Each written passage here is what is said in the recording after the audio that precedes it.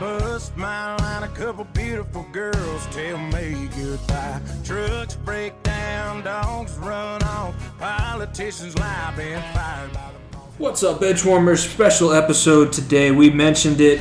We announced it. If you follow us on Twitter, you should, at FEOTBpod. You know that we have a MMA guru or an MMA medicine man coming on. If you remember back from the Gunnison Sports Talk Radio days, Rev Coca and I had a sports talk radio show out in Gunnison that we did by ourselves and then brought in a couple of the guys on the team. And since this is such a big UFC card, we didn't have any room to talk about it in the regular episode that you guys heard yesterday. So we decided to make a full bonus episode about some UFC, and why not bring on another opinion, because I feel like we've been lacking in some of the love we've been giving the UFC. Yeah, the UFC, man, like we've been saying the last few weeks, it has killed it. There's one thing that kept us afloat through the whole pandemic. I mean, the only person that kept putting product out there was Dana White. And now, I mean, the world should be on notice because we have an incredible card Saturday night. It is going to be one for the books, and I can't wait for it. Rev, what you want the people to know about you before we get into talking about this card? Yeah, so about me, and so if you're following on from the radio, you know a lot about me and how I geek out on MMA talk and things of that sort. But I was also a teammate of Jimmy in college at Western, and we were on the radio show together and cover a wide range of topics, whether it be football, basketball during this playoff season. So I'm not just a MMA medicine man, as he calls it. You know, like to look at what's going on a little bit. But yeah, good to be back with Jimmy and the boys. First time with Nico on the podcast. So first time on the Far End of the Bench podcast. Yeah, Rev has been a guest of the Center of Attention podcast, but now first time on here. So I mean, because we want to talk about the Nuggets too. Unfortunately, yeah, we got to touch on that first. You guys listening to this on Saturday morning. Nuggets play tonight at, I believe, 7:00 again on ESPN. 3-1, baby. 3-1. We're down 3-1. If you've been following along to my live tweets, you'll know that I went a little overboard on Thursday night and had a little fun with the refs in the league. I won't get into that too much. I'll just let y'all know that you need to look that up and make sure that LeBron keeps getting his foul calls, because it's going to get real bad if it doesn't keep going like that. So, but yeah, Nuggets are down 3-1. This is going to be a very fun series, hopefully. It came out today that Anthony Davis is questionable, so it could be a big momentum swing if he doesn't play Saturday night. Who knows? But Lakers are known for doing that and making their teams only making players questionable, but still play them. So who knows? But what? I mean, I still want shadiness on the side of the Lakers. How LeBron, the most honest man in basketball, getting calls. He has the league on wrapped around his little finger. What? Yeah, next week, man. I'll tell you right now, it's either going to be just complete pain, or it's just going to be the most excited you've ever heard. It is going to be the most excited you'll ever hear me talk about the Nuggets. I'll tell you that right now. It's going to be so much fun if they win. But you guys know LeBron James' son smokes weed, so he can't be that good of a person. I also have. Oh yeah, how could you? That devil's lettuce, huh? That Mile High, baby. You never know. But hey, I also have $500 if the Nuggets win this series. I'm tripling, doubling, and all the way down on the Nuggets winning this series. So be on the lookout, because we might have some giveaways if the Nuggets do pull this off. You put $500 on that? I have 500 possibility to win. Okay. I have about $50 down on it so far, but I have a $500 return right now if the Nuggets win the series, and I thought it was worth it. I thought, why not? It's a good story. I don't know. As a Fairweather fan, it's not necessarily pulling for either. For Denver, it's like they've been pulling off the Mile High magic, whereas that's something the Broncos were known as before, pulling off Mile High miracles. But with the Denver Nuggets so far in this playoff series, it'll just be cool to see them do it again. Whereas for this series, if LA wins, it's like, well, that's like a perfect storybook Hallmark ending that you. Not even Hallmark could write that one. With Kobe Bryant dying earlier this season, and LeBron winning it for the city of LA, even though at first they weren't so welcome to bringing him in, and now it's like for him to be able to lead that team to the finals, that's just like a storybook type ending.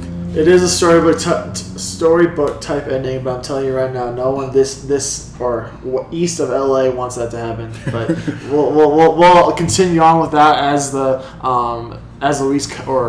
the week goes along, because if the Nuggets keep playing, we'll be live tweeting every single game for that. But we will be live tweeting as well the NBA Finals, like Jimmy has been doing with the Stanley Cup as well. Yeah. So we'll have both Stanley Cup might be finished by the time our next episode comes out, but the NBA Finals will definitely be live tweeted as well. So if the Lakers do win, we're all 305, baby. Heat culture, I tell you right now, we're full aboard the Tyler Hero train, Jimmy Butler train. So I could be a bucket. Prepared for that. That's fine. I'll go as a bucket for Halloween. I don't care. So now, like we've been saying, Rev, we got you on here talking about UFC. What a card we have, man. What an absolute beautiful card. Main event, Israel Adesanya versus Paulo Costa. Going to be a great main event for the the middleweight championship of the world. And then you have the co-main event, which is Jan Blachowicz versus Dominic Reyes for the light heavyweight championship. The belt John Jones vacated. So before we dive into the co-main event and the main event, we got to talk about a little bit the undercard. Knowing you're an MMA junkie, you know a little bit about Diego Sanchez, I'm sure. Just a little bit. He's only been around the UFC for the past 15 years. Yeah, he's only 31-12.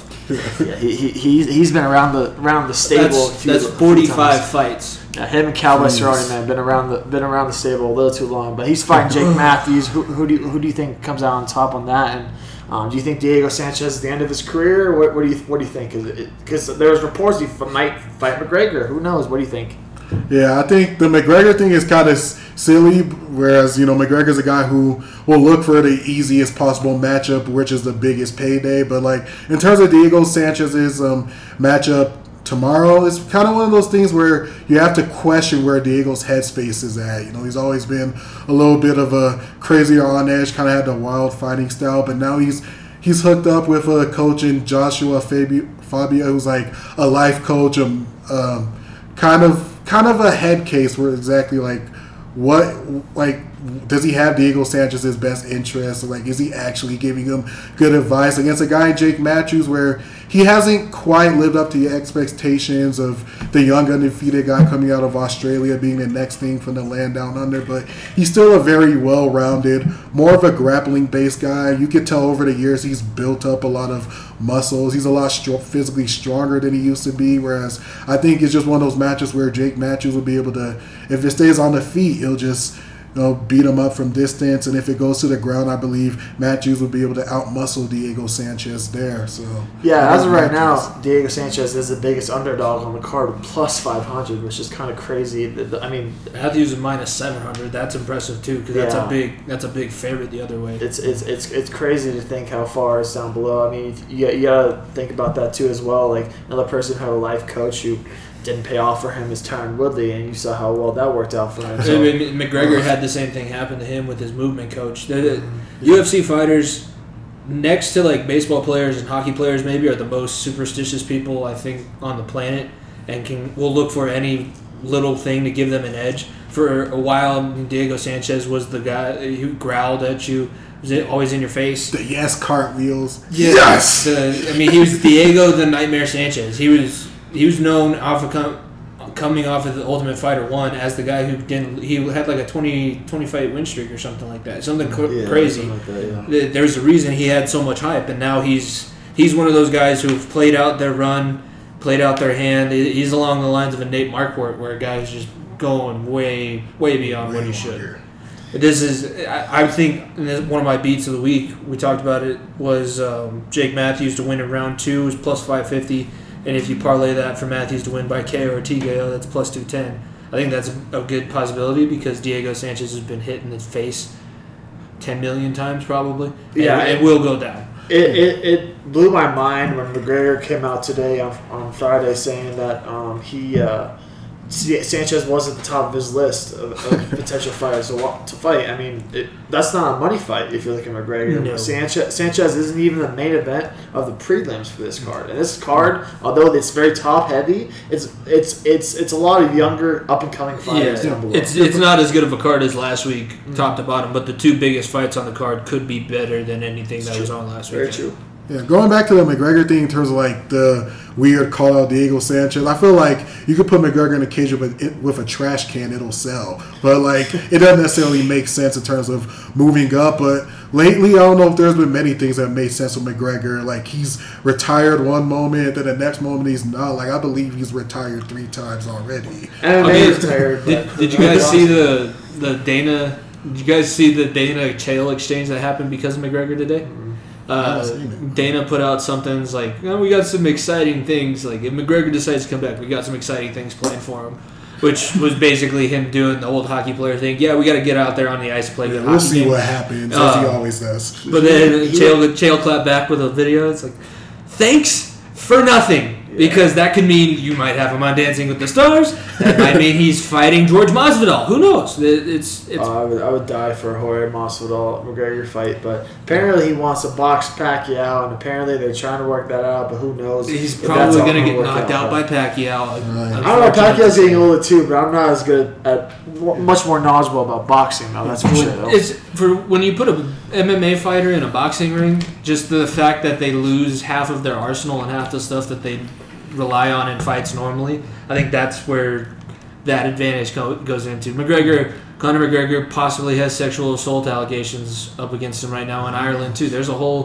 He's doing a very good job of staying in the news. His whiskey commercial plays during the Stanley Cup Finals. If you guys have been following along, watching the games while I live tweet. So I mean, like, there's you can't. Dana White putting something out about Conor McGregor, say that vague is good for Conor McGregor, because who the fuck knows what's going on with Conor McGregor right now? And turn down a bottle of his proper tub whiskey, and he might punch you in the face and start a fight right there for it. Yeah, you never know what's next. That was the best story of the summer. Yeah, I think the only reason why Dana answered that question today is because Conor went on a little Twitter rant, but like he usually does. But besides that, Conor isn't really news right now. No. Going back to the card, a fighter out of Denver, Colorado, Brandon Royval, who fights out of Factory X, who was coached by Mark Montoya, and then a close family friend of mine, Mara Correa, who does his jiu-jitsu as well, who will be both cornering him on Saturday night. He's facing Kai Kara France. Teammate of Adesanya. Flyweight in the flyweight division, and Royval is a very big underdog, which is kind of ridiculous to me because he's coming off a 3-fight win streak, and he has a lot of potential. What do you guys think about that one? I mean, plus 190 is a good line. I think I'm honestly not super familiar with him, but you knowing his jiu-jitsu coach, me knowing you, I understand that that's going to be very high level. He's going to understand what he's doing there. I put a lot of stock into what you're saying, and that's a pretty good line. I'm trying to pull up FanDuel right now, but just looking at it betting-wise, that wouldn't be a bad fight, I think, to maybe bet on the underdog. He's a lot bigger. He's got a big size advantage, 5'9" compared to 5'4". 5'9" for flyweight is huge. That's crazy to think about, yeah. So that's from what I know about him so far. It looks like he's an up-and-comer. Put money down on him for the underdog, but I mean, hopefully the guy. I'm always biased towards the local guys. I saw something. My dad sent me something about Shane Carwin today. Almost made me cry. So I hope he picks up the win. Yeah, as for this fight, I've seen bits and pieces of both of them. Kai Kara France was on a tough flyweight season where the winner would fight Mighty Mouse for the belt, and he's kind of fought around the circuits of Japan and in the land down under in Australia, New Zealand, and those places, and kind of more of a composed counter striker, likes to do his work on the feet. Whereas Brandon Royval, if you talk to him, he sounds like a guy who would rather stand and bang. But you look through his record, and most of his wins are triangle chokes and arm bars and things of that sort. So I believe he'd rather get the fight to the ground. But in terms of what I think will happen, I don't know if Royval has an offensive wrestling to necessarily threaten Kara France, whereas Kara France, I believe, has the more sophisticated striking game and might end up picking him apart over the span of 15 minutes. But if not, there's an opportunity that Royval could hop onto something if the fight ever gets there and make him that. But I think I'd have to go with Kara France on this one. Looking at FanDuel right now, Brandon Royval by submission is plus 420, which I think is a good line if that's his main source of offense. I'm going to pick Royval, but that's a biased pick because he's training out of Colorado. Yeah, I'm gonna go with Royval too. His last 3 wins are all by submission. Only his most recent loss was November 2018. So he's coming off a little bit of hot streak. So that could play a role. I think he does need to stand up a little more fighting out Factory X. I mean, he does train a lot of jiu-jitsu, and that might help him in this fight against Kara France. But if he's able to stand and bang, especially with his height and it looks like his reach as well, I don't see why he can't take this fight standing up and beat him. I mean, yeah, southpaw fighter, it's not as big of a thing, but the southpaw jinx that was introduced to Rocky is real. So that's another thing that Royval has in his wheelhouse. Yeah, he also has a cool nickname, Brandon Raw Dog Royval. So Raw Dog. You can take that how you want. You can take that nickname how you want. I mean, that means he's grappling with no gi, guys. Come on, that's what that means. Yeah, there's nothing sexual and inappropriate about that at all.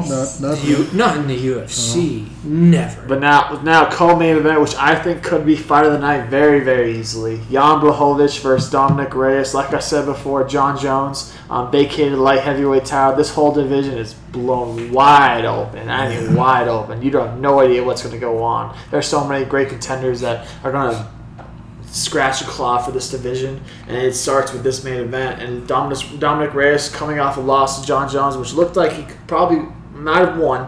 Jan Blachowicz coming off a few wins as well. Going to be a great co-main event.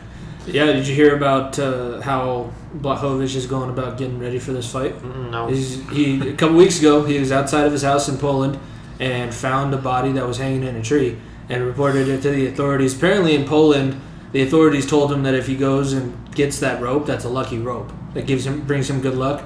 And he said, Jan was talking to one of the MMA reporters and said that ever since he started going back and finding this rope before every fight, he has like a 90% success rate in his fights. So that's another X factor thrown in there. That's just creepy. It is almost Spooktober, but that's a little creepy, too creepy for me. And it's in Poland, so like I honestly think Polish people are some of the toughest people on the planet, bar none.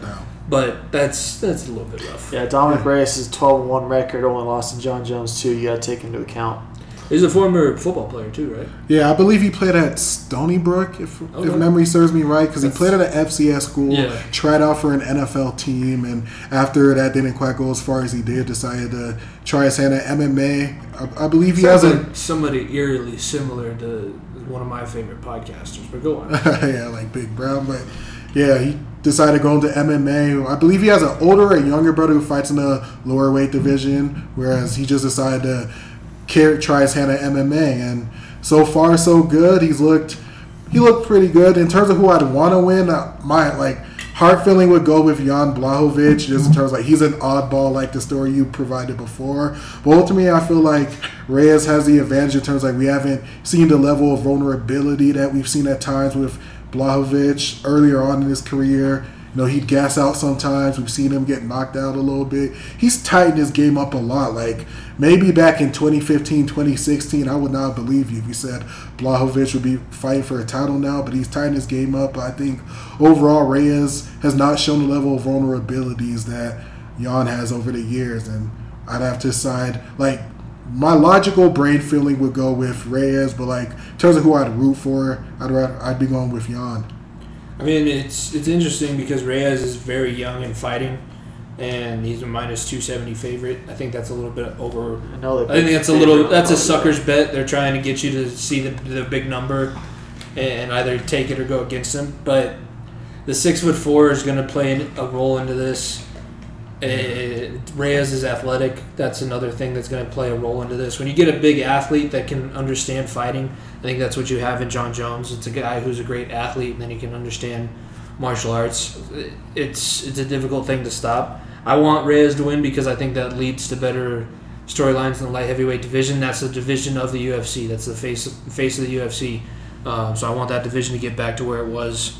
So I think I'm picking Reyes in this one. I think he beats Blachowicz, but I think it's close. Going back to the Tito days and the Couture days, the light heavyweight division dominated along with the heavyweight division. Going back to a very long time, we haven't had a lightweight champion not named John Jones or Daniel Cormier since 2010, or it might have been 2009, one of the two. So it was one from Shogun Rua. Yeah, that's how long it was. It's been a very, very long time, and I highly doubt we're going to see that again. This whole division, like Cliff was saying, going back to Thiago Santos, Glover Teixeira, Anthony Smith, Alexander Rakic, this whole division, man, top to bottom. This is not going to be a division where a title holder is going to hold the belt for 4+ fights. It's not going to. It's going to be tossed around. In my opinion, whoever wins this fight, I think is going to have a tough time defending it. That's for sure. And like what Jimmy mentioned before, with light heavyweight kind of being like that marquee division in the UFC. Not that I'm necessarily against Jon Jones and Daniel Cormier. Like, I'm fans of both of those fighters. However, like, when those guys were around, it kind of seemed like the division was monopolized to the point where, like, the rest of the challengers, like, no one was really paying attention to them, where it was like Jon Jones and DC and everyone else. Whereas I think now with like Jon Jones vacating the belt, you may see flashes of what light heavyweight used to be before. Whereas maybe Lyoto Machida has a belt for a little bit, then he hands it off to Shogun. Whereas before it was Forrest Griffin, then off to Rashad Evans, and off to Rampage. Whereas there's a little bit more turnaround. Whereas you don't know who's going to be able to keep the belt and who's going to be able to keep it for a long time. So you're kind of seeing bits and pieces of that feeling that was there at light heavyweight before. Yeah, that's better for the division as a whole. I think people hate the continued dominance is cool for a while. I mean, continued dominance got old for Jon Jones. I think that's part of the reason why people started hating Jon Jones. It's really easy to hate Jon Jones with the other stuff that he's done. But I think that's one of the main reasons why it started is because it's just boring to see that kind of domination. And then with Mighty Mouse in the flyweight division too, people just got bored. So I think this is good. You're trying to find a new alpha wolf. And I don't think that they're going to be able to find one because everybody's so stacked up. Who's to say Alexander Gustafsson doesn't come back and win a light heavyweight championship? That's true. I don't know about that right now, but it's there. He could go down. Yeah, Gustafsson is thinking about staying. I know he wants to go to heavyweight, but now he's seeing Jon Jones come up, and he's probably like, "God damn it!" Yeah, I can't shake you off. And with that last fight at heavyweight, it's like, oh no, getting my arm ripped off by Fabricio was not that fun. Maybe I should move back down to light heavyweight. These guys are big motherfuckers. That's for sure. So we don't have them this size in Sweden. No kidding. It's going to be a great light heavyweight title fight, that's for sure. And now, main event, it's going to be one of the best fights of the year, hands down. Israel Adesanya, the 19-0-0, coming at 6'4", 185 pounds, versus Paulo Costa, who's 13-0, undefeated as well, 6'1", 185 with a 72 reach. One of the biggest fights. We've been waiting for this for a year now, it seems like, going back to when Costa got hurt and Adesanya called him out after his Whitaker fight. This has been a long time coming, and it's going to be such a fun one.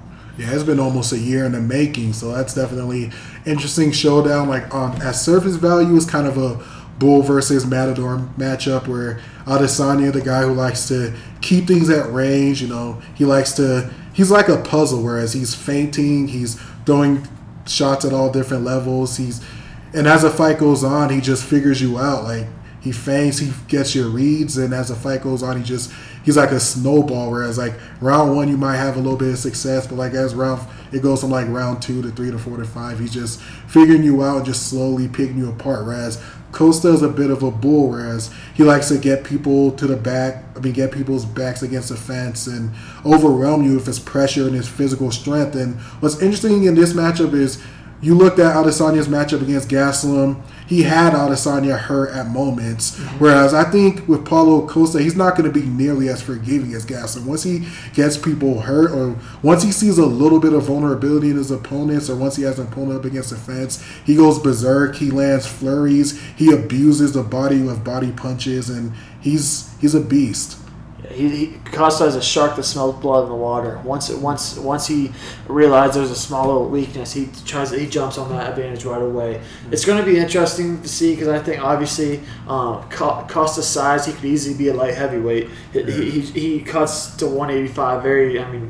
It seems like it's easily to him, but it's very tough for him because he's going to be weighing about 215, 220 come the actual fight. Once he gets into the cage. Once he gets in the cage, and it's crazy to think about. But to me, Adesanya, obviously precision. He's going to be a lot more methodical with it. A lot like we saw with Usman against Masvidal. Masvidal was coming out there swinging for the fences, and Usman kind of toyed with his food a little bit and made sure that he controlled the pace. If Adesanya is able to do that, it won't be a fan favorite fight, but if it might get the job done for him.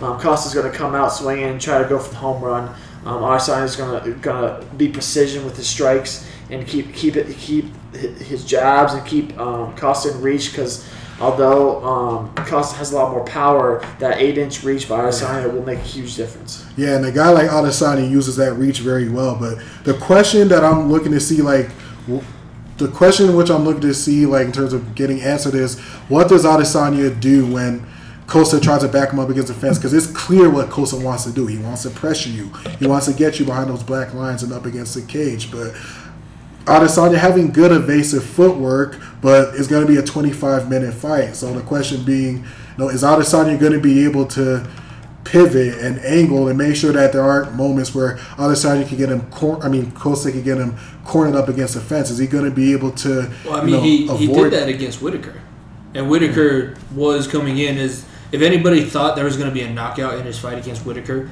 it was going to be Whitaker knocking out Adesanya. Nobody thought Adesanya was going to be the one to KO the other person.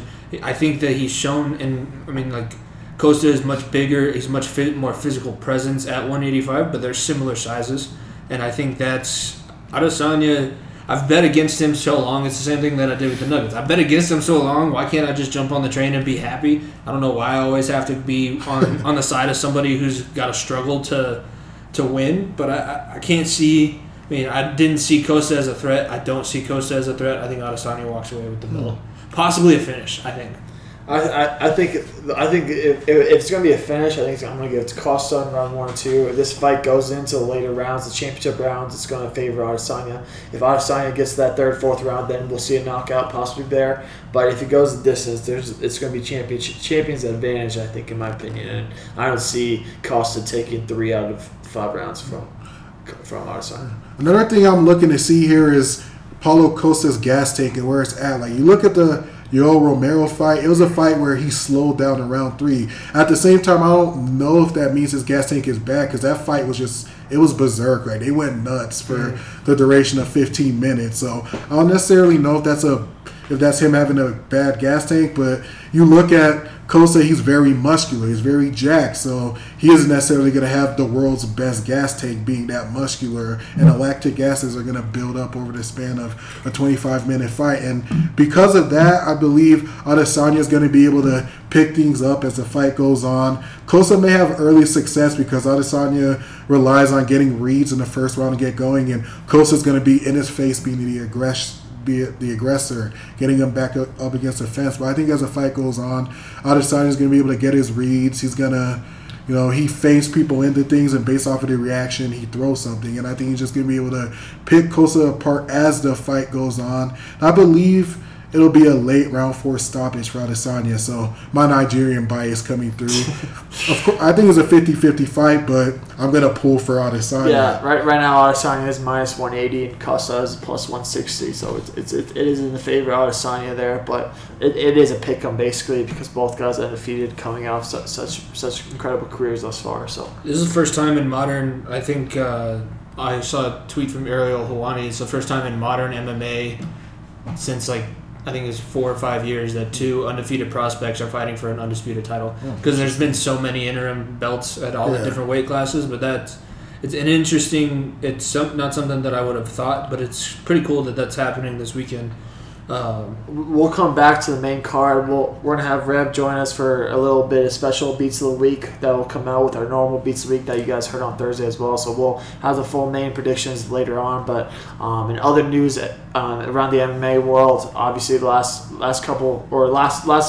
card, Tyron Woodley against Colby Covington, and then the co-main event with Nico Price and Cowboy Cerrone. I'll get your thoughts on that, Rev.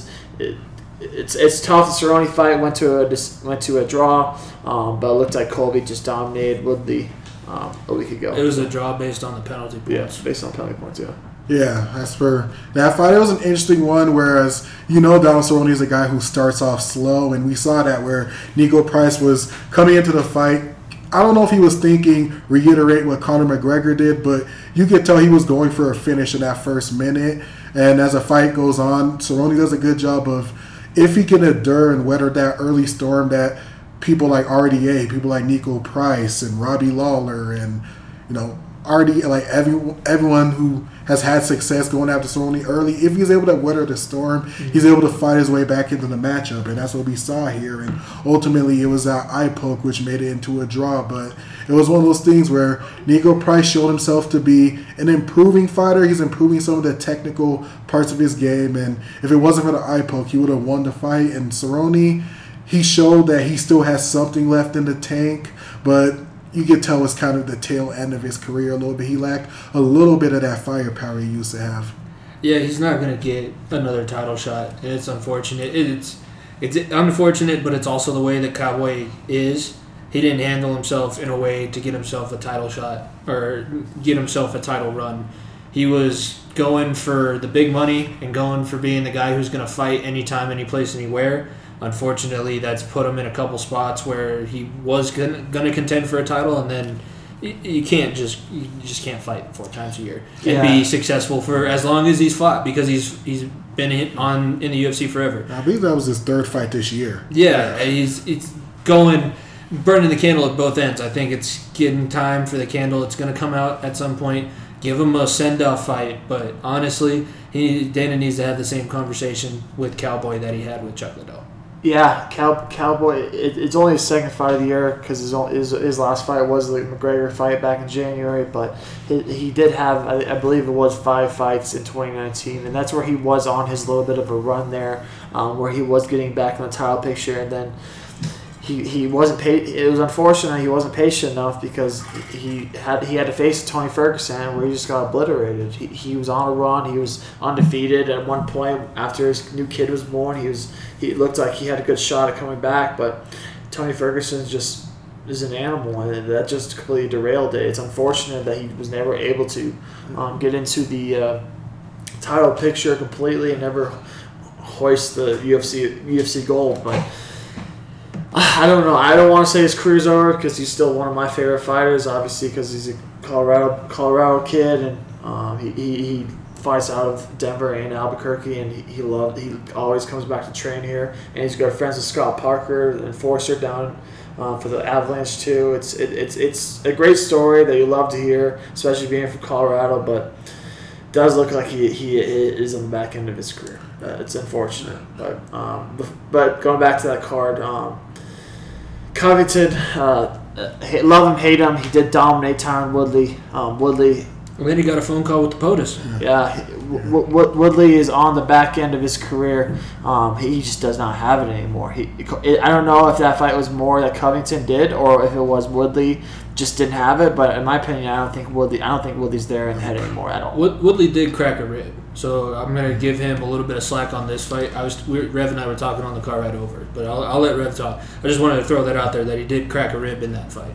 Yeah, as for Tyron Woodley and where he's at, you kind of just look at the style that he implemented, and you can just tell once his athleticism went down, as a fighter who relies a lot on his athleticism and intimidation factors, once that started to go away, like, it's going to be an ugly downfall. You've seen the last 3 fights. He's lost 15 consecutive rounds. Yeah, hasn't won a round since 2018. It's crazy. Based upon that fight, Woodley just looked tentative. It wasn't the same fighter that we saw him win the belt with. That's not the same guy that came out swinging for the fences and was still going to dominate you on the ground, but he was going to still try to knock you out. He was just playing catch-up. He was letting Colby come to him and let Colby engage and get to the ground, and then at that point, there's a reason why Covington was an All-American and is an incredible wrestler. He's going to get you where he wants you. He's a cardio king, man. It's a bad place to be when you're a wrestler and you rely on your wrestling, and the way to beat you now is to wrestle you. Yeah, and he was such a dominant force, and everybody talked about it. He's a Division I pedigree at Missouri, which is legit. He's a good wrestler, but now the way to beat him is to pressure him and then wrestle him to the ground, and then he will break at some point.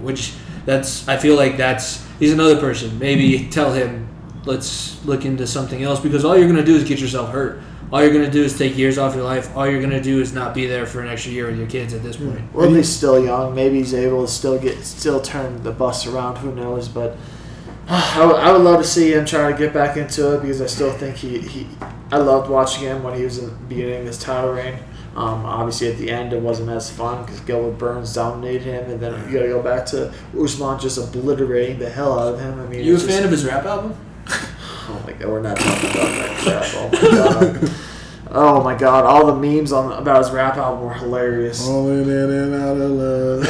He's falling in and out of the cage more than like falling in and out of love. Falling in and out of consciousness. But that one more card we gotta talk about because I know Rev, you've got to be raving about this guy, Khamzat. Oh my gosh, what an animal!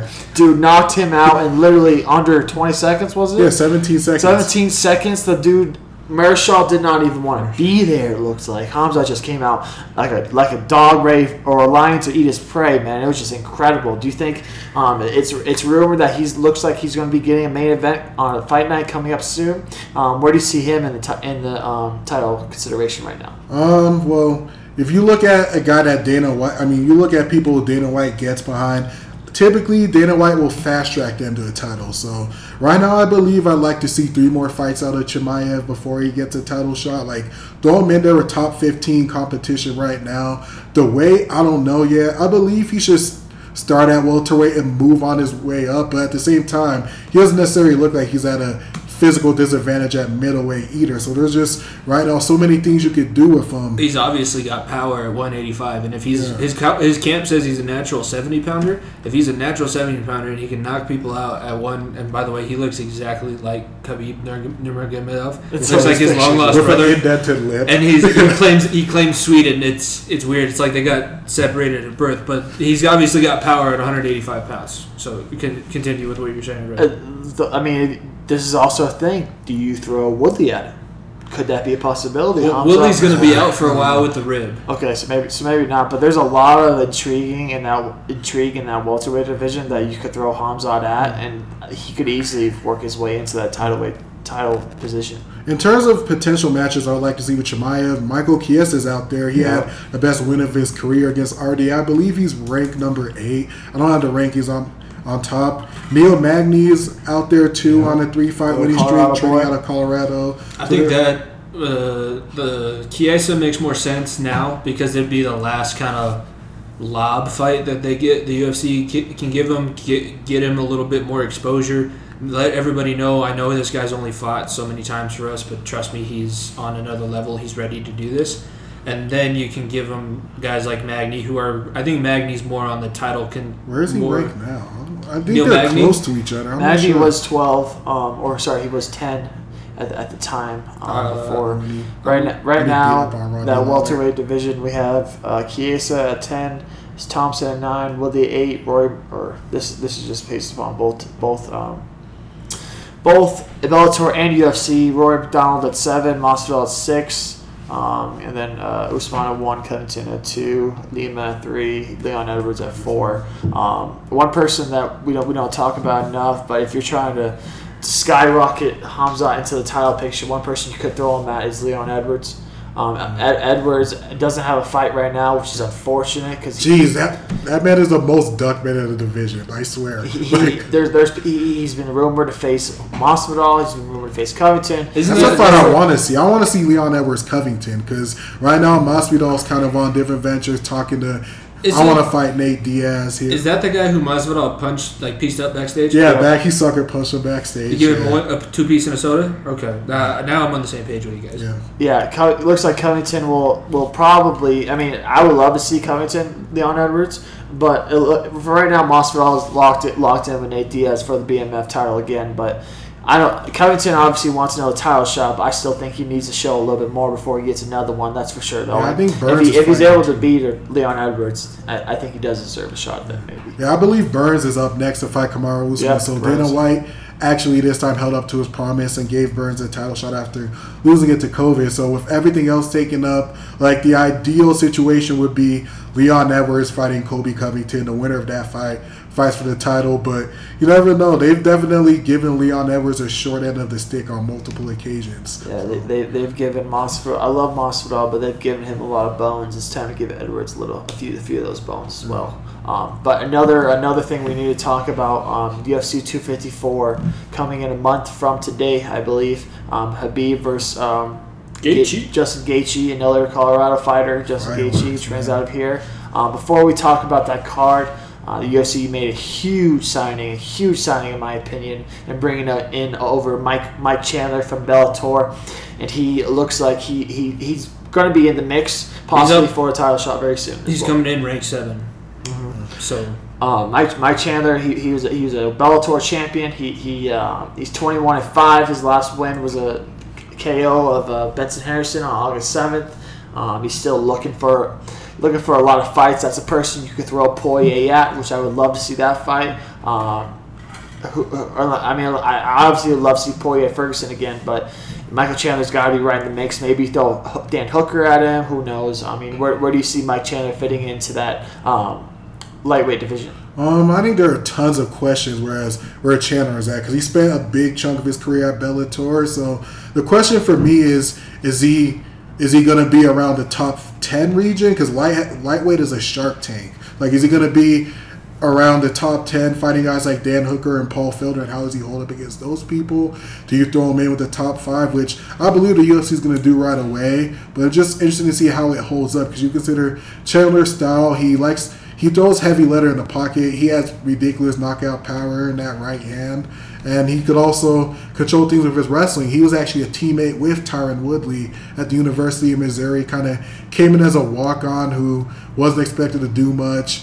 Definitely made them maximize his potential there. I believe he was a multiple-time All-American, so he's a good wrestler to go alongside with his punching power. But the thing is, sometimes he makes some bad fight IQ mistakes in the cage, which has got him knocked out against guys like Pitbull and Will Brooks. But he is an athletic specimen still, so if he could tighten up some of those mistakes, he's still a very dangerous lightweight. Yeah, I don't think you'll throw him in with Ferguson right away or Poirier. It'd be fun to watch, but still, I mean, Poirier turned down that fight. That was only money wise. He does want to fight Ferguson, but that's only money wise because they're not paying. Well, Poirier turned down the Chandler fight too. It's just because that was just only because he respected Ferguson's decision to fight. Honestly, I think the UFC should make the fight against Tony Ferguson. Michael Chandler's already listed as the backup for the title fight, anyways. So why not just have him fight Tony Ferguson, who's coming off a loss? So it's a guy that you're bringing into the UFC, but he's fighting a guy who just lost, who's kind of in that same where you think this guy's going to be in the division.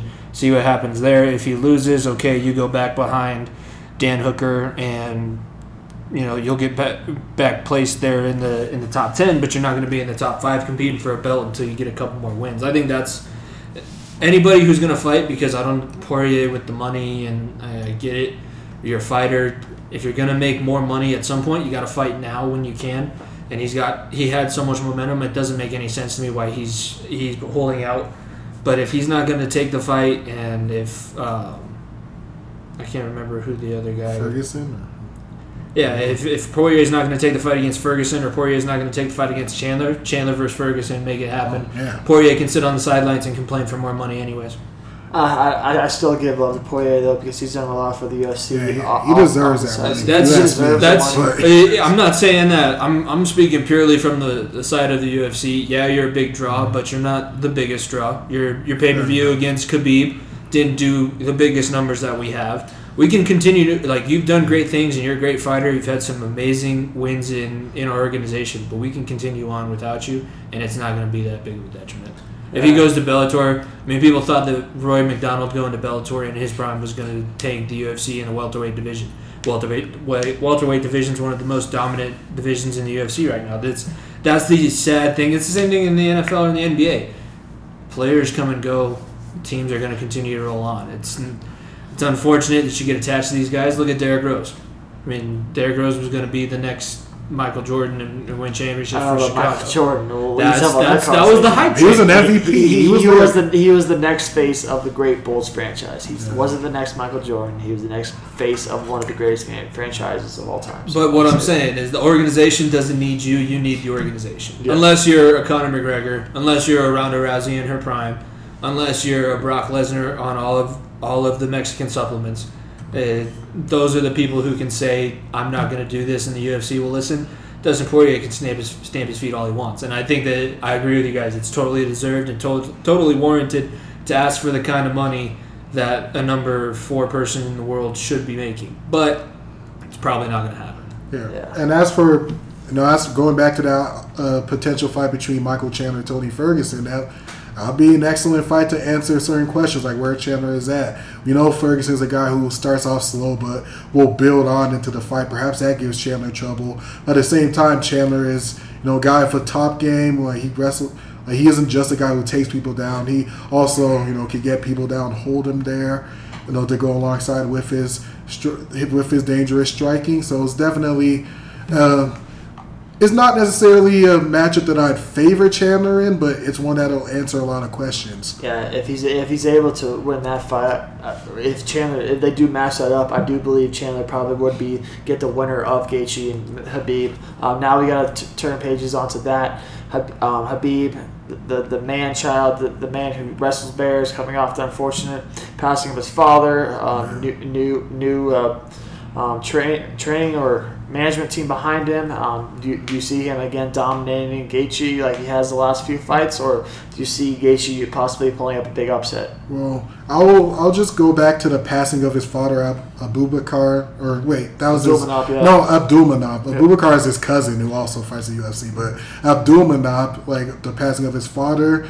When you consider the role in which his father had in just like bringing over just those Dagestani MMA fighters, not just Khabib, but he coaches a lot of people for that region who you see in the UFC and PFL now, and just a father figure that he played for those people, keeping them away from the streets of radical Islam that went on there, and just keeping them on the right path and getting them into MMA. That might play a role because Khabib, the level of respect that he has for his father, the role that his father plays into everything that he does and all the decisions that he makes, it'll definitely be interesting to see where Khabib's psyche is at heading into this fight, this first one without his father.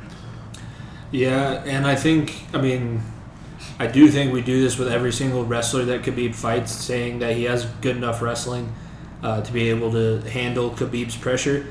I honestly think that Gaethje is dangerous enough on the feet and has a good enough wrestling background that that's not just something that we're saying at this point. I do think that there's going to be times in the fight where Khabib's going to go for a takedown and not going to be able to get it, and Gaethje's going to be able to make him pay because that's what he's been learning underneath Whitman. That's what he's been showing to be good at. He's shown to be kind of that Chuck Liddell sprawl and brawl. He can wrestle if he wants to, but he's going to put some leather on you. He's going to put basically every single body part he can hit you with legally on you, and you're going to feel the fight the next day. That's the way that he's going to fight. I think that's the way that this fight is going to be on both sides. Neither guy's going to be the same after this one. And I'm pulling for Gaethje because I got a brother that goes to UNC, but also it's, I pull for the underdog a little bit, and I think that that's an underdog that maybe we might see the upsetting of one of the greatest fighters of all time. It's very intriguing because all the storylines coming in, obviously, like we said, with his father passing away and Gaethje coming off a big win off of over Ferguson and a bunch of different things going on. It's very, very intriguing. Who knows? Because Gaethje is a lot better wrestler than what Khabib has fought in the past. Yeah, anybody that he's fought in the past. Do you see? Khabib could easily maybe try to stay in a jab. Maybe his camp so far has been trying to keep the game up because he knows Gaethje how good he's on the ground. Who knows what we'll see out of that, because maybe he decides, I want to show that I have power. I want to show that I'm not just one-dimensional too. So who knows what Khabib's going to look like. Yeah, and listening to Justin Gaethje and Trevor Whitman talking in interviews and podcasts, things like that, I think they have a very good strategy set up on how to handle it. Khabib. When you consider Khabib's style, it relies on pressure, and when you think about most of the takedowns that he gets is when his opponent's up against a fence. He wants to grind against you, and he chains together. It usually starts with a single leg, and if that doesn't work, he'll get you up against a fence and work his chain wrestling game from there. And listening to Gaethje, he has Gaethje and Whitman, and they kind of have a good strategy in terms of just making sure that they don't get caught up there, make sure that their footwork is good, or as Justin Gaethje calls it, feet work. Whereas if he makes sure that he isn't up against a fence, perhaps it becomes an open space matchup where perhaps we see open space. Gaethje's got all kinds of advantages. You're right, Khabib. There's multiple styles of wrestling, and the one that Khabib does is Sambo. Is that? Well, I think combat Sambo's his background, but So that's not. Freestyle wrestlers are known to be able to do. They're the guys that get the takedowns in the Olympics. That's the Jordan Burroughs, the guys that'll run through you, get you on the ground. And Sambo is not that way. If it's wrestling in space, Sambo and Greco-Roman are the two that you do not want to have your background in. You'd much rather have a guy who wrestled college folk style and freestyle like Gaethje, who's going to be able to maneuver in that space. And I think boxing-wise, these guys, Khabib's hands have not they've gotten better, but they're not good, especially UFC level good, against a guy like Gaethje, who's been learning under Trevor Whitman. Give me that 10 times out of 10. If it's on the feet, Gaethje wins in a landslide. Yeah, I mean, back to Khabib's hands, it's one of those things where his boxing and his striking is a lot more effective because his opponent is usually going to be on their toes wondering when Khabib's going to shoot for a takedown. So when you see Khabib dip his head down and throw an overhand, you don't know if that dip's going to be a takedown attempt or if it's going to be an overhand. That's what he knocked out Conor McGregor with. So he does a good job of using his striking in order to keep people guessing what he's going to do next. So his striking works because of his wrestling. Yeah, I agree with you, Jimmy. I think Gaethje wins the fight if he's standing up. I'm still gonna not underplay Khabib's wrestling style. The man is still a man, he still wrestles bears. He's still a man possessed on the ground. There's a reason why he hasn't been touched. In almost every single one of his fights, no one has come close to even standing up and jabbing with him. I still think Khabib will come out on top of this division. I think there's a lot of great fights though for Gaethje still in the divisions too, like we said with Mike Chandler and Ferguson and Dan Hooker and whatever it may be. If McGregor come back, who knows? There's so many great matchups in that division. It's constantly going to put out great fights, and I know all three of us are going to enjoy watching that division play out. We need another Colorado-based UFC champion. It needs to happen, and Gaethje's our best shot. I love Neil Magny, and I know you do too, Nico, but I think he's way further off from becoming a champion than Gaethje is. Yeah, you look at the Colorado landscape of people who train there. Gaethje's the closest guy there. You see, there's Curtis Blades, who's fighting Derek Lewis coming up pretty soon. Might be a fight or two away from the title. And Corey Sandhagen was right there, but got choked out by Aljamain Sterling recently. But I believe he's fighting Marlon Moraes in 2 weeks. But in terms of the best option of a Colorado-based fighter fighting out of Colorado to win the title was Justin Gaethje, and he's a very live dog here. Whereas, he's one of those guys where he's willing to die in that cage. A lot of people who say they're willing to die in the cage, but Justin Gaethje, when he says it, I believe it wholeheartedly. And he's only gotten more technically proficient with his striking. How insane are you when you are the most violent man in a professional fighting league? You are the most violent person who gets in their underwear, gets locked in a cage with another man in his underwear, and goes and tries and beat the other person, possibly for 25 minutes. And you're the most violent person in a sport filled with other people just like you. That's insane. What's his nickname? Carnage. Justin the Highlight. Justin the Highlight Gaethje. He's a Carnage is another nickname. It's going to be a great card. We're going to talk about that a lot more next month too. It's going to be so much fun to watch. But now, but before, was there any other UFC things you wanted to hit on? We hit on a bunch of the main ones coming up. We can jump into our beats of the week, which I mentioned before. We're going to go down the list of every single main event card, and all three of us are going to take our pick. We're going to see who wins based upon that. You go with that? Yeah, I'm going to be boring here. I kind of already picked the favorites. So all right. So first card of the main event we have Hakeem Dawodu, who's 11-1-1, is plus 115. So he's the underdog versus Zubaira Tukhugov, who's 19-4-1, who is a minus 135 favorite.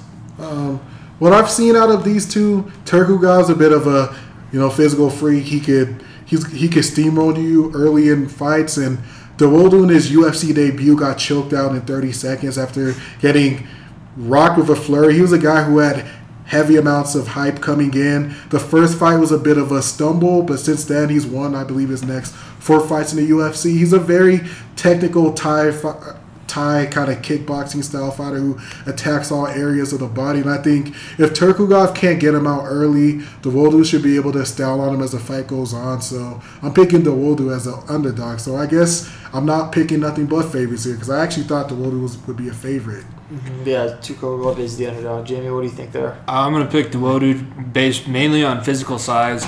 145 pounds, having a 73.5-inch reach is insane. Looks like a physical freak. Never seen him fight, but I'm going to put money. If I was putting money on it, a plus 115 on an underdog who has a little bit of that size advantage, I think that's a good pick. Yeah, just for reference as well, both these guys came in at 150 pounds. So in a 145 welterweight division, both these guys did come in overweight. So that's taken into account a little bit, but not as much because obviously they're undisciplined. They like their tiramisu. It's okay. We all enjoy eating. For me, I think I'll go the same way. Dawodu, 11-1-1. I think this is more of a pick 'em too. This is a toss up. It can go either way in my opinion. Both guys same height. Reach goes to Dawodu, so I'm with it. Both guys are orthodox as well, so I think I'm gonna give him the slight edge as well. So for next fight we have Ketslin Vieira, who is 10-1-0, and fights out of Brazil. She is a minus 180 favorite versus Sihara Eubanks, who is 7-4-0, fighting out of the United States, who's a plus 160 underdog. Jimmy, we'll start with you. Vieira. I have been burned too many times by picking against Brazilian women that I've never heard of before. And the last time that happened, the one that I picked against, even though she was completely cockeyed and she could see everywhere other than her, anywhere other than her opponent, she still got that armbar and was quick. So I'm going to go with Vieira. I hope Eubanks wins. I'm not a fan of Brazilian fighters for whatever reason, but I think Vieira is going to win that one. Oh, little Chael Sonnen over here, huh? They're just dirty and uneducated. That's all. Rev, who you got on that one? It's an interesting one where Ketslin Vieira coming up was the prospect to look out for, but after a while, she just wasn't fighting very often because she was getting injured. But she racked up an interesting chain of wins from submitting Sarah McMahon in the second round. She beat Kat Zingano by decision. Then she didn't fight for another year, and I believe at the end of 2019 got knocked out by Irene Aldana, who's fighting Holly Holm next week. But when you look at Sijara Eubanks, she's got physical tools. She has boxing ability, to put in combinations, but sometimes once she gets hit back, kind of the game will slow down. When she has a Brazilian Jiu-Jitsu black belt too, so it's black belt in Jiu-Jitsu versus black belt in Jiu-Jitsu in this matchup. But sometimes, the Achilles heel of Eubanks has been her cardio, where she has seemed to gas from time to time if her opponent can really put it on her. So I think there's going to be a grappling-based matchup, and I actually think Vieira's going to be able to pull it off by decision. It'll be a close matchup, but I think ultimately Vieira is going to be able to stay on strong as the fight goes on, win round 3, and get a close decision. Yeah, I think there's a lot of great intrigue with this fight. It's two women's bantamweight fighters who a lot of people don't know a whole lot about. Vieira has the 4-inch height advantage, but the reach is about the same. I think I'm gonna go with Eubanks here, just because I like picking the underdog. Because this is another pick 'em. Who knows what's gonna happen here? If, like I said, go to the ground, Vieira's jiu-jitsu and Brazilian background will probably come into play, but Eubanks, if she's able to stay up on her feet, she might be able to come out on top. So I think because I want to see knockouts more, I'm gonna pick Eubanks just because of that. So for next fight we have Brandon Royval, Colorado Kid, coming in at 11 wins, 4 losses, plus 190 underdog versus Kai Kara France, who's 21-8, minus 230. We hit on a little bit earlier at the beginning of the episode. Jimmy or Rev, whoever wants to go first, who you got picking? If you're a betting man, who are you picking this one? I'm putting money on Raw Dog. You don't normally gamble on Raw Dog, but I'm putting some money on Raw Dog. Yeah, Colorado guy. That's the only reason. It's probably wrong, but okay. I'm going to be contrarian here, pick Kara France. Ultimately, Royval is a good submission game, but that's typically is like an Anthony Pettis thing where he gets taken down. From there, he'll work a triangle or like an armbar from off of his back. And I don't know if he'll have. I just don't think he has the offensive wrestling to be able to threaten Kara France too much. And Cara France has shown the ability, like alongside many of those city kickboxing guys with Adesanya, Volkanovski, Dan Hooker. They're very sophisticated strikers, and I think Cara France is going to be able to outstrike them and win a decision. See, that's why I'm gonna give a slight edge to Royval, just because his height, 5'9" in the flyweight division, like we hit on earlier, he does have a big height advantage, and I think that his striking has heavily improved. Right now, he has a takedown accuracy 100% in his 3 fights in the UFC. Cara France only 25%. Significant strike accuracy, 48% to Royval compared to Cara France, who's only 38%. So you have a slight edge to Royval in a few areas. I think it's kind of ridiculous. Royval is a plus 190 underdog. That's definitely a bet that I'm going to be taking this weekend. I'm going to go Royval as well as Jimmy here, just because he's a Colorado boy, and knowing who's in his corner, and having met Mario, and having met Mark Montoya, and a bunch of these different guys. It's hard to go against the Colorado kids, for that matter. So now, going into the 2 title fights, we have the light heavyweight division. We have Dominic Reyes, who is 12-1, minus 230, versus Jan Blachowicz, who is 26-8 and is plus 230 underdog. Rev, who are you going with? I want to pick Blachowicz, but ultimately I think Reyes is going to win it. And the thing that's reoccurred in my head is the way Jan Blachowicz got knocked out by Thiago Santos. He was coming forward with wild flurries, throwing hooks, and just trying to chase Santos down. And Santos was able to knock Blachowicz out off of his back foot while moving backwards. Hit him with I believe it was a check left hook, if I remember right. But regardless, he knocked Blachowicz back. He knocked him out moving backwards. And if there's something that Dominic Reyes, the best part of his game, I'd have to say, is his counter punching off his back foot. We saw in the Ovince St. Preux fight where he almost won by knockout. It was a punch off his back foot with his back up against the fence. We've seen him be able to give John Jones trouble moving backwards. And Blachowicz, he's a technical striker, builds off the jab and throws good combination work. But ultimately, at times he gets a little wild and he comes forward throwing heavy letter. And Dom Reyes does a good job catching people off the back foot. So I think ultimately that's going to happen, and Reyes is going to be able to get a knockout. Yeah, I think, if I was going to go for a live dog, I think Blachowicz is probably the biggest, where you can get the biggest return on your investment. Plus 230, it's a decent line, and if you want to make it really exciting, you can put down a little bit bigger money on that one. I wouldn't feel too bad about that. I do think Reyes too much of an athlete.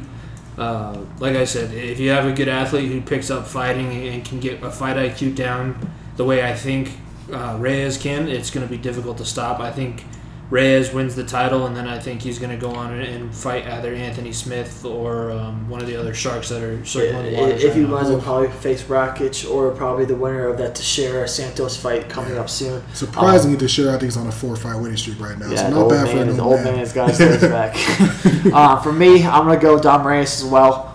Just because watching that John Jones fight where he basically won it, I think it's kind of ridiculous to pick Jan Blachowicz right now, just because Reyes is his athletic ability and his knockout power, and just he's 6'4". It doesn't look like it, but the man he's massive. It's crazy. He's got a strange build for sure. He has a very strange build for light heavyweight. I think he wins. I'm gonna give him a knockout in the second round. I think it's going to be a great fight, though. I'm a lot back and forth, but I'm going to give Dom Reyes the nod in that instance. And now for the main event, one of the biggest main events we've had in recent history, especially for the middleweight division. We have Israel Adesanya, who is 19-0-0, minus 180 favorite, coming in at 6'4", 185 pounds. And Paulo Costa, who is 13-0-0, plus 160, who is 6'1", 185 pounds, and Adesanya has an 8-inch reach advantage. Rev, I'll give you the first nod here because I know exactly where you're going with your Nigerian descent here, so I probably know exactly where you're going with here. But who you got in the main event? Yeah, like you said, I'm going with Israel Adesanya, and I just can't wait to see this matchup and to see how Israel Adesanya figures Costa out, because Costa, he's gonna come in, do what he does, bum rush you, get you up against the fence, land those flurries and kind of work his way in, starting off with like the long distance strikes and body kicks. And once he gets you up against the fence, he'll really unload and unleash. But I feel like as the fight goes on, Costa won't have as much success maybe in round 2 or round 3 being able to do that as Adesanya figures him out. He's going to be able to keep him at range, keep him at a distance, pick him apart. And I believe in round 4, Costa's going to find a way to run into something hard or run into something, whether it's a precise knee up the middle or an uppercut like he landed on Whitaker. Ultimately, I think he's going to start to get tired and he's going to end up running into something. Yeah, the last style bender is a perfect nickname for him because he does morph his game around what's going to be best to beat you. That's what he did with Whitaker, was able to get that knockout. And he looked a little bit like Floyd Mayweather, obviously a lot more active, but the defense, and if you watch that last hook that put Whitaker to the canvas, there was a punch flying 2 inches right over his head. So he had to be precise, and I think his striking is probably the best in all of MMA. There's some arguments that could be made, but it's definitely towards the top of everybody that's fighting in a cage right now. So I think Adesanya beats Costa. Costa might be able to push him to the limit. He's a similar size to Gastelum, and Gastelum pushed Adesanya to the limit, but I think this is going to be a big title defense for Israel Adesanya, the final style bender. The final style bender, Adesanya I think is the biggest test of his career so far. No doubt. I'm going to be the odd man out. I'm going to go with the overly inflated balloon animal, Mr. Barcina. He looks like he has like 14 abs. The man, like we said before, the man cuts down to 185, but he's going to be weighing 220. I believe he weighs up to 240 because there are times like I believe like in the Romero Adesanya fight when he was in the stands, talking trash after the fight, like Costa was looking somewhere around the range of 240, 230. Like the dude is massive. The man looks like Ricky Martin. He's an 8th wonder of the world. I don't know how, or what is the 9th wonder of the world? I don't know how he cuts down to the weight that he does, but yeah, he's definitely gonna give Adesanya a challenge. Yeah, for me, that's why. Just because I want to see some fireworks. I want to have some fun, man. I'm gonna be live streaming the UFC card along with the Nuggets game on Saturday night. So if I want something so I can turn my head away from the Nuggets game. And if Costa knocks Adesanya out, I'm gonna lose my shit because oh my god, that's gonna be so much fun to watch. But because I don't know if Adesanya has the power to do that in round 1 and 2. Maybe he does in round 4 or 5. But I want a first round knockout, and I think Costa has the edge if we're talking about first round KOs. So that's the main card for Saturday night.